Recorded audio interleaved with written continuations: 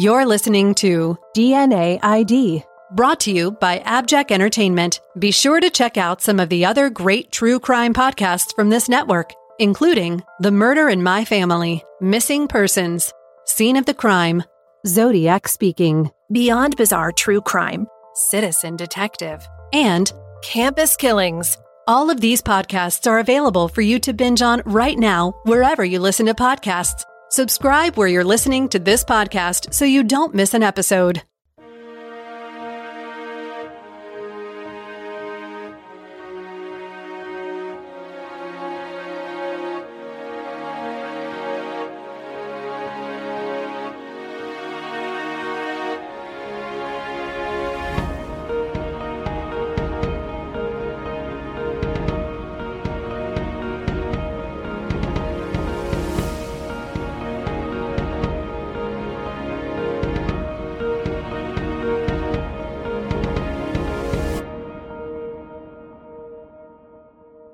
The case of the boy in the box is one of the nation's most well-known unidentified persons cases.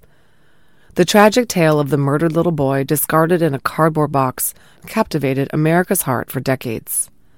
And now that we know who he is, hopes are high that his killer will be identified as well. The boy in the box was initially found by Frederick Benonis, a LaSalle College junior who was walking in the small patch of woods along the side of Susquehanna Road, a country lane in the Fox Chase area of northeast Philadelphia. It was February 25th, 1957. The area was sparsely inhabited, but the house of the Good Shepherd Home for, quote, wayward girls was nearby. Frederick later told police he was in the area chasing a rabbit he saw run into the woods. He came across a battered cardboard box lying on its end in a thicketed area that was something of a dumping ground for locals and was studded with muskrat traps. Peeking inside the box, Frederick saw a dead child. He waited a day to call police. He confided in a priest at LaSalle who counseled him to call the authorities, so he did so around 10 a.m. on February 26th. Patrolman Elmer Palmer arrived at the location described by the caller and took a look at the contents of the box. Inside was the nude body of a small Caucasian male. The boy lay face up inside the box, arms crossed across his torso, wrapped in a flannel blanket. Police investigators working with the medical examiner could determine some things about the boy who had no identification. He was white. He was between 3 and 6 years old. He was 40.5 inches tall and weighed 30 pounds. He had been beaten. His body was badly bruised, particularly on the head and face, but really all over. He also showed signs of malnourishment, and he had not eaten for several hours prior to his death. His stomach did contain the remnants of his last meal of baked beans. He had been dead for anywhere from 3 days to 2 weeks. The cause of death was blunt force trauma to the head.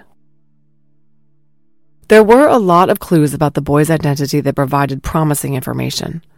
X-rays of the boy's body showed no evidence of current or prior bone fractures, but investigators noted 7 scars on his body. 3 of the scars appeared to have resulted from surgical procedures, which, when compared to records at local hospitals, one would think would go a long way toward identifying the child. This from the Doe Network, quote, 2 of the possible surgical scars were on the chest and groin. They had healed quite well, leaving only a hairline trace. The 3rd was on his left ankle, which looked like a cut-down incision made to expose a vein so that a needle may be inserted to give an infusion or transfusion. There was a 1.5-inch scar on the left side of his chest and a round, irregular scar on the left elbow. On his chin was an L-shaped scar, a 1/4 inch long in each direction. There was no vaccination scar. The little boy was circumcised, and he had several moles, including 3 on the left side of his face, a tiny one below his right ear, 3 small ones on his chest, and a large one 2 inches above his right wrist. His eyes were blue, and he had a full set of baby teeth. Whatever age he was, he had not yet lost a tooth. All of these identifying physical characteristics were compared to records of area hospitals, to no avail. The little boy's hair was described as light brown or blonde and worn in a distinctive bowl cut. Found on his body were pieces of his own hair that led investigators to believe that his hair had been very recently trimmed, either pre- or post-mortem, while he was nude. This has led some to speculate he was raised as a girl prior to his murder. The compound of the Sisters of the Good Shepherd, which operated the House of the Good Shepherd School for Girls nearby, was searched extensively, and the staff questioned, but it led to nothing. Somewhat surprisingly, the little boy's body was clean and had been cared for with neat, freshly trimmed toe and fingernails. But wrinkling on the palm of his right hand and soles of his feet indicated that those body parts had recently been submerged in water. Besides the physical clues on the boy's person, investigators spent countless hours analyzing the evidence found near his body. For one thing, the box the little boy was found in bore the label of the store it came from and even the contents. The box measured 15 by 19 by 35 and had held a white baby bassinet purchased at a JCPenney in Upper Darby, Pennsylvania.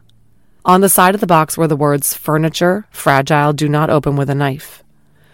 According to americasunknownchild.net, a website dedicated entirely to this case, inquiries revealed that the bassinet was one of a dozen received on November 27, 1956 at the JCPenney store at 100 South 69th Street in Upper Darby. The white bassinet retailed for $7.50, and this particular one was sold between December 3, 1956 and February 16, 1957, in the box. JCPenney had a cash-only policy at the time, so there were no store records indicating the identity of the purchaser. However, detectives were eventually able to track down and rule out 11 of the 12 bassinet purchasers. The box appeared a bit battered and was slightly weathered, but the inside was still dry. It was sent to the FBI lab for analysis, but no distinct fingerprints were found. Then there was the blanket the little boy was wrapped in. Oddly, the blanket had been cut into 3 pieces. He was wrapped in the largest one, which measured 33 by 76 inches. As a whole, the blanket was inexpensive, well-worn flannel with faded designs of diamonds and blocks in green, rust-colored red, brown, and white.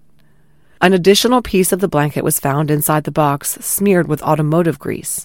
It measured 31 by 51 and had a piece missing which was never located. Again, according to americasunknownchild.net, the blanket had been mended with cheap cotton thread, probably on a home sewing machine. The Philadelphia Textile Institute analyzed the blanket and determined it had been made either at Beacon Mills, Swanoa, North Carolina, or Esmond Mills at Granby, Quebec, Canada. Unfortunately, the blanket was one of thousands manufactured and shipped to scores of wholesalers throughout the United States, so tracing its specific origin was impossible. Investigators turned to other items found in the weedy underbrush where the boy in the box was found, in hopes that some of them might provide clues to his identity. Several items were thought to possibly be related. A child-sized yellow flannel shirt size 4 fit the little boy. A small tan scarf could also have been his, but of course they didn't help identify him. Some adult-sized items found at the scene seemed more promising.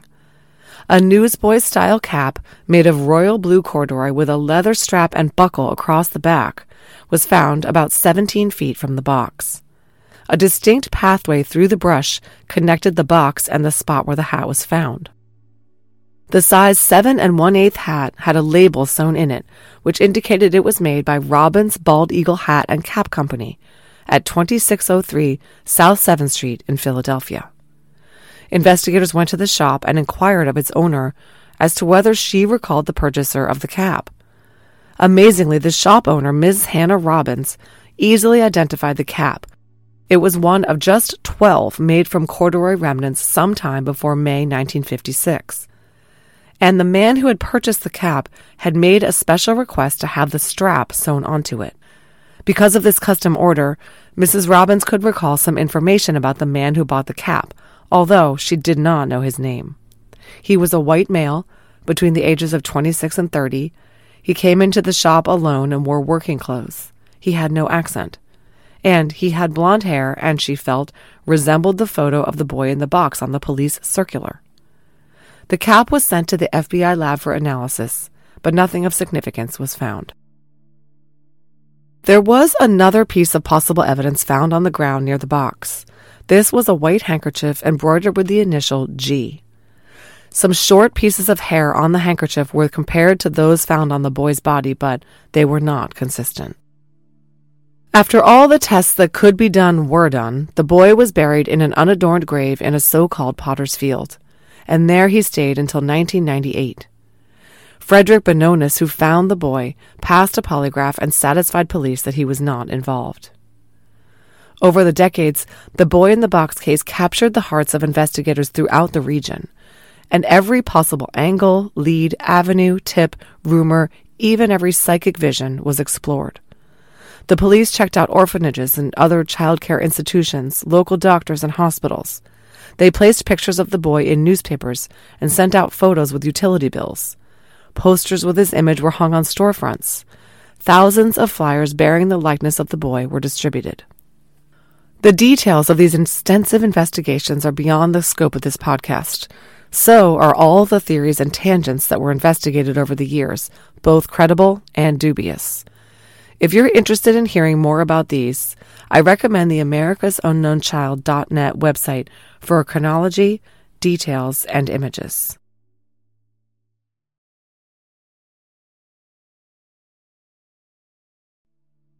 The VDOC Society considered the boy in the box case many times over the years. The group is based in Philadelphia, so the story of the unidentified little boy had a special significance to the group. In November 1998, VDOC collaborated with the Philadelphia Police Department and America's Most Wanted, which aired a segment about the case the month before, to exhume the body of the boy in the box in order to conduct DNA testing. The FBI's Philadelphia Division Evidence Recovery Team executed the recovery of tissue samples for testing. However, this proved difficult as the remains were too degraded after 40 years. Finally, an independent lab successfully extracted mitochondrial DNA from the boy's teeth. This DNA is inherited along the maternal line. After the boy was exhumed and samples taken, members of law enforcement, the VDOC Society, and others ensured that the boy in the box finally had a proper burial. A solemn procession complete with bagpipes accompanied his coffin as it was carried to a new burial place, where he was reinterred in a tomb in Ivy Hill Cemetery in Philadelphia. He was given a large headstone bearing a lamb and inscribed America's Unknown Child, dedicated November 11, 1998. His original headstone, engraved with the words, "Heavenly Father, bless this unknown boy," February 25, 1957, was placed at the foot of the grave. The boy in the box lay undisturbed for 21 years. In 2019, there was a final push to identify him. It was determined the case of the unknown child would benefit from the application of modern forensic techniques, said Philadelphia Police Captain Jason Smith. Of course, he was referring to forensic genealogy. This time, they needed enough DNA to obtain a SNP profile. A court order was obtained on April 24, 2019, to have the boy exhumed once again. Dr. Colleen Fitzpatrick has been vocal about the complexity of this case. "This was the most challenging case in my whole career," she told reporters. "It took 2.5 years to get the DNA in shape for proper testing. It was so bad." Dr. Fitzpatrick attended the exhumation and saw that the boy's remains were just brittle bones at that point. Basically, the DNA was so degraded it was barely usable. I'm quoting here from Dr. Fitzpatrick. "DNA is a big molecule. It just completely shatters. It breaks apart. It's exposed to humidity, the acid in the soil, rain, temperature, heat. When we got the DNA, it was basically just confetti." Here is a clip from my interview with Dr. Fitzpatrick. Speaking of the boy in the box case, I'll cover that one because obviously that's a case that's really near and dear to many people's hearts. I know that Misty Gillis worked on the case. I saw a quote from you saying that this was the most challenging case in your whole career. Is that because the DNA was so degraded? Yeah. Okay. Yeah, it was so degraded, and also we didn't have a budget. So I covered some of the costs myself initially, and also it was degraded. So, I tried several times this technique. I even went to the International Commission on Missing Persons, and the DNA was in terrible condition. In fact, we needed specialty work done, and we did not have a budget. Dr. Fitzpatrick told me that the processes involved trying to knit the boy's DNA back together could have cost untold amounts of money, funds that Identifinders just didn't have.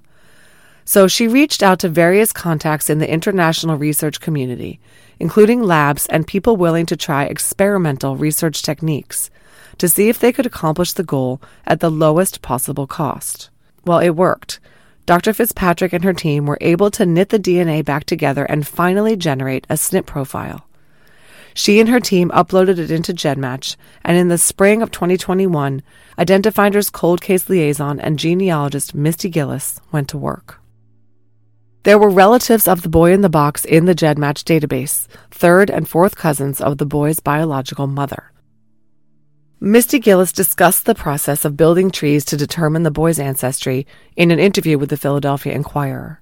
She said, quote, "On the maternal side, I used a whole bunch of third and fourth cousins that I was able to build out their genetic trees and see where they married into. I built those trees down painstakingly. It took me about 2 months until I was able to identify who the birth mother was," end quote. After literally more than half a century, investigators now had a lead on the identity of the boy in the box's mother.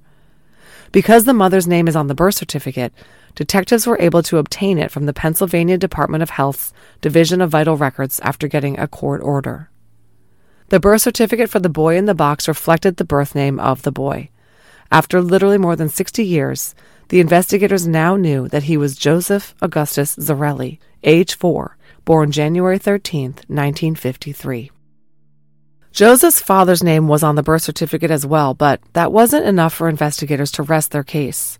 For one thing, the birth certificate indicated that his parents weren't married. Back in 1953, when Joseph Zarelli was born, the potentially stigmatizing out-of-wedlock birth might have resulted in a father's name being entered on the birth certificate, even if he was not the biological father. But they had a place to start. Misty Gillis started by contacting matches of Joseph's in GEDmatch who, she concluded from the genealogy, were likely paternal relatives of the boys. Gillis told the Inquirer, quote, "We had them all already, so it was the dad's side we had to work on. So I had to call relatives on the dad's side and see if they would upload their DNA." Gillis contacted a man named Justin Thomas, who, she suspected, based on their shared DNA, was a relative of Joseph's on the Zarelli side. "You might be a match to a cold case in Philadelphia," Gillis told him. Thomas told her he had taken a DNA test with Ancestry.com for fun in 2017 and uploaded his results to GEDmatch. Then Gillis called him out of the blue and told him he was a match to a Philadelphia cold case. Gillis said, "I reached out to him to ask if his family would consider taking a test." Gillis already knew the level of Thomas's shared DNA with Joseph. What she needed was additional matches with others in his family who might be even closer matches to help her home in on the identity of his father. Through Thomas, Gillis was able to contact Thomas's mother, who agreed to do a DNA test and upload to GEDmatch. And those results showed that she was a first cousin of Joseph Zarelli on the paternal side. She was the niece of his father. Thomas's mother's genetic information allowed Gillis to fill in the blanks.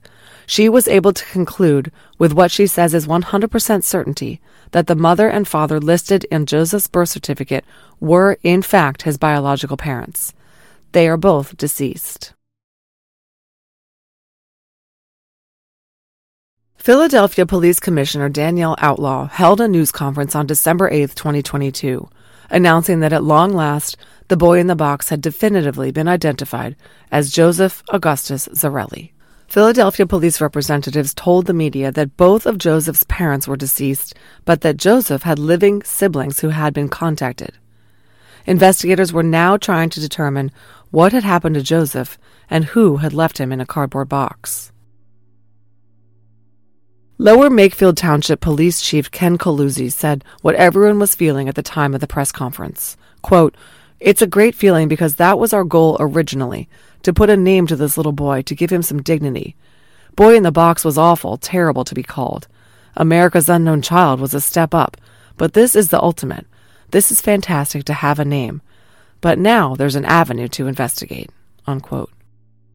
Captain Smith elaborated, quote, "We have our suspicions as to who may be responsible, but it would be irresponsible of me to share these suspicions as this remains an ongoing and active criminal investigation.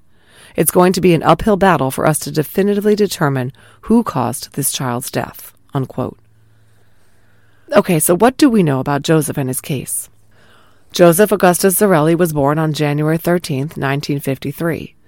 Investigators did not reveal the names of Joseph's parents at the press conference, saying only that his birth certificate slightly misspelled his father's name and that the child was known to have resided around 61st and Market Streets in Philly.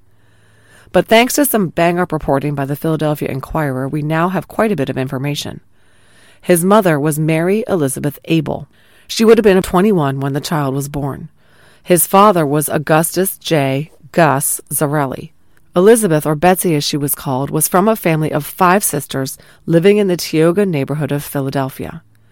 Gus was a stonemason, part of a family of Italian immigrants in West Philly.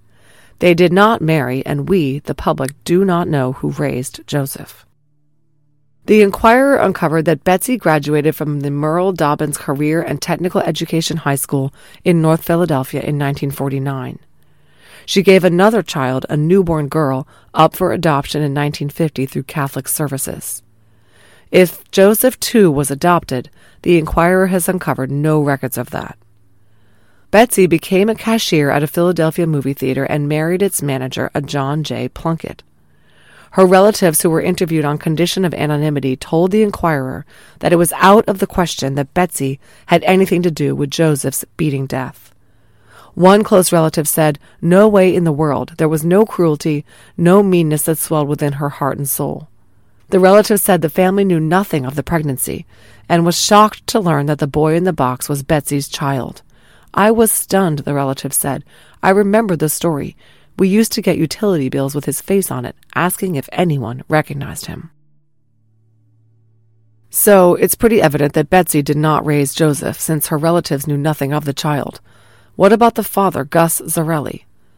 The Zarelli surname is uncommon in Philadelphia and led investigators directly to the family descended from Italian immigrants. Gus's 4 living children were blindsided by the news that their sibling was the boy in the box, and they wished to remain out of the spotlight. Their attorney, Dan Bush, said in a statement to the Inquirer that, quote, "Each of his children is extraordinarily sympathetic to the death of this young boy and horrified by the events that are being discussed. However, until recently, they had never heard of any of this. They have never been shown anything that links their father or any member of their family to this," end quote. Bush said of Gus and his living descendants that they have been, quote, "attacked in every possible social media outlet, suggesting the most awful of things, all of which are baseless. There has been no credible allegation by anyone, including the Philadelphia Police Department, that their father knew of the birth of this child or had anything to do with the life of this child, and certainly nothing even remotely suggesting that he knew of or had anything to do with any harm having come to this child," Bush said. However, Joseph Zarelli was never reported missing, and Dr. Fitzpatrick has said that she believes that Joseph was not adopted and was raised within the families of one of the parents. It does not seem from the facts that we know that this was his mother's family, and a handkerchief found at the scene bore the initial G. I'm quoting here from the Inquirer. "What remains unclear for now is how or where Zarelli met Abel, and whether he knew she'd been pregnant and had a child. Zarelli was 5 years older than Abel and living in the 6300 block of Callowhill Street with his family in 1950. Abel's relative said one of her sisters may have lived in West Philadelphia. Abel did too, the relative said, on the 2nd floor of a walk-up apartment with Plunkett, that's her eventual husband, and their daughter, who was born in December 1956. The couple later moved to Ruffner Street in Nicetown. Plunkett drove a cab. They had 4 children together. One of them died in childbirth. Gus Zarelli went on to marry in 1958, leaving Callowhill Street. The family's businesses blossomed into a lucrative construction and real estate operation in Chester County, where most of his children still live. By all accounts, he was beloved by his children, well-respected by peers, and showed signs of grace in difficult times." End quote. Gus Zarelli died in 2014 at age 87. Betsy went on to work at Crown Can Company and other businesses on Erie Avenue. She died in 1991 after a prolonged illness. Her relative told the Inquirer she died of lung cancer, likely from asbestos exposure after years of working in factories. Misty Gillis, the Identifinder's forensic genealogist who identified Joseph after years of work, told AB6, quote, "I've actually known about this case since I was a child. I've followed true crime and was interested in it. It's been very personal to me because I have young children around the same age as Joseph," end quote. Gillis brought her own children to a symbolic visit to Joseph's grave to bring him toy cars from the 1950s. Speaking of Joseph's grave, Joseph finally received a brand new headstone/memorial at his grave with his true name and birth date on it. A dedication ceremony was held on January 13th this year. Some of his Zarelli relatives were in attendance. They indicated to the Inquirer that they are doing their own digging into the story. Quote, "Our family was blindsided by this," one family member said. "We want to honor him by finding out his entire story. We want to put a real closure to the story." On the new memorial, Joseph's date of death is listed as the day he was found in the box, February 25th, 1957. We may never know the real date or who killed him. The death of Joseph A. Zarelli remains an active homicide investigation. There is a reward for information that leads to an arrest and conviction of a suspect in this case.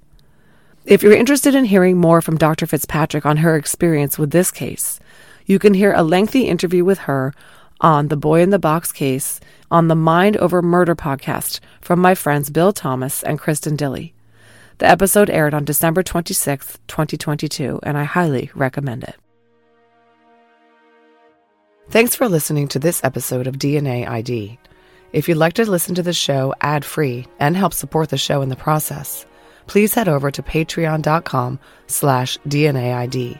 And if you're interested in some fun DNA ID merch, visit the store at customizedgirl.com/s/DNAID podcast. To contact the show, please email us at dnaidpodcast@gmail.com. Follow us on social media at DNAID Podcast on Instagram, at DNAID Podcast on Twitter, or on Facebook at facebook.com/DNAID Podcast. Finally, if you want to visit our website, go to DNAIDpodcast.com. You'll be able to get all the episodes of the show, leave comments on episodes that I can respond to, and you can even leave voicemails. You'll get all the latest news about the show and important updates. Find links to our social media, merch, and a lot more. It's really your one-stop shop for everything DNA ID.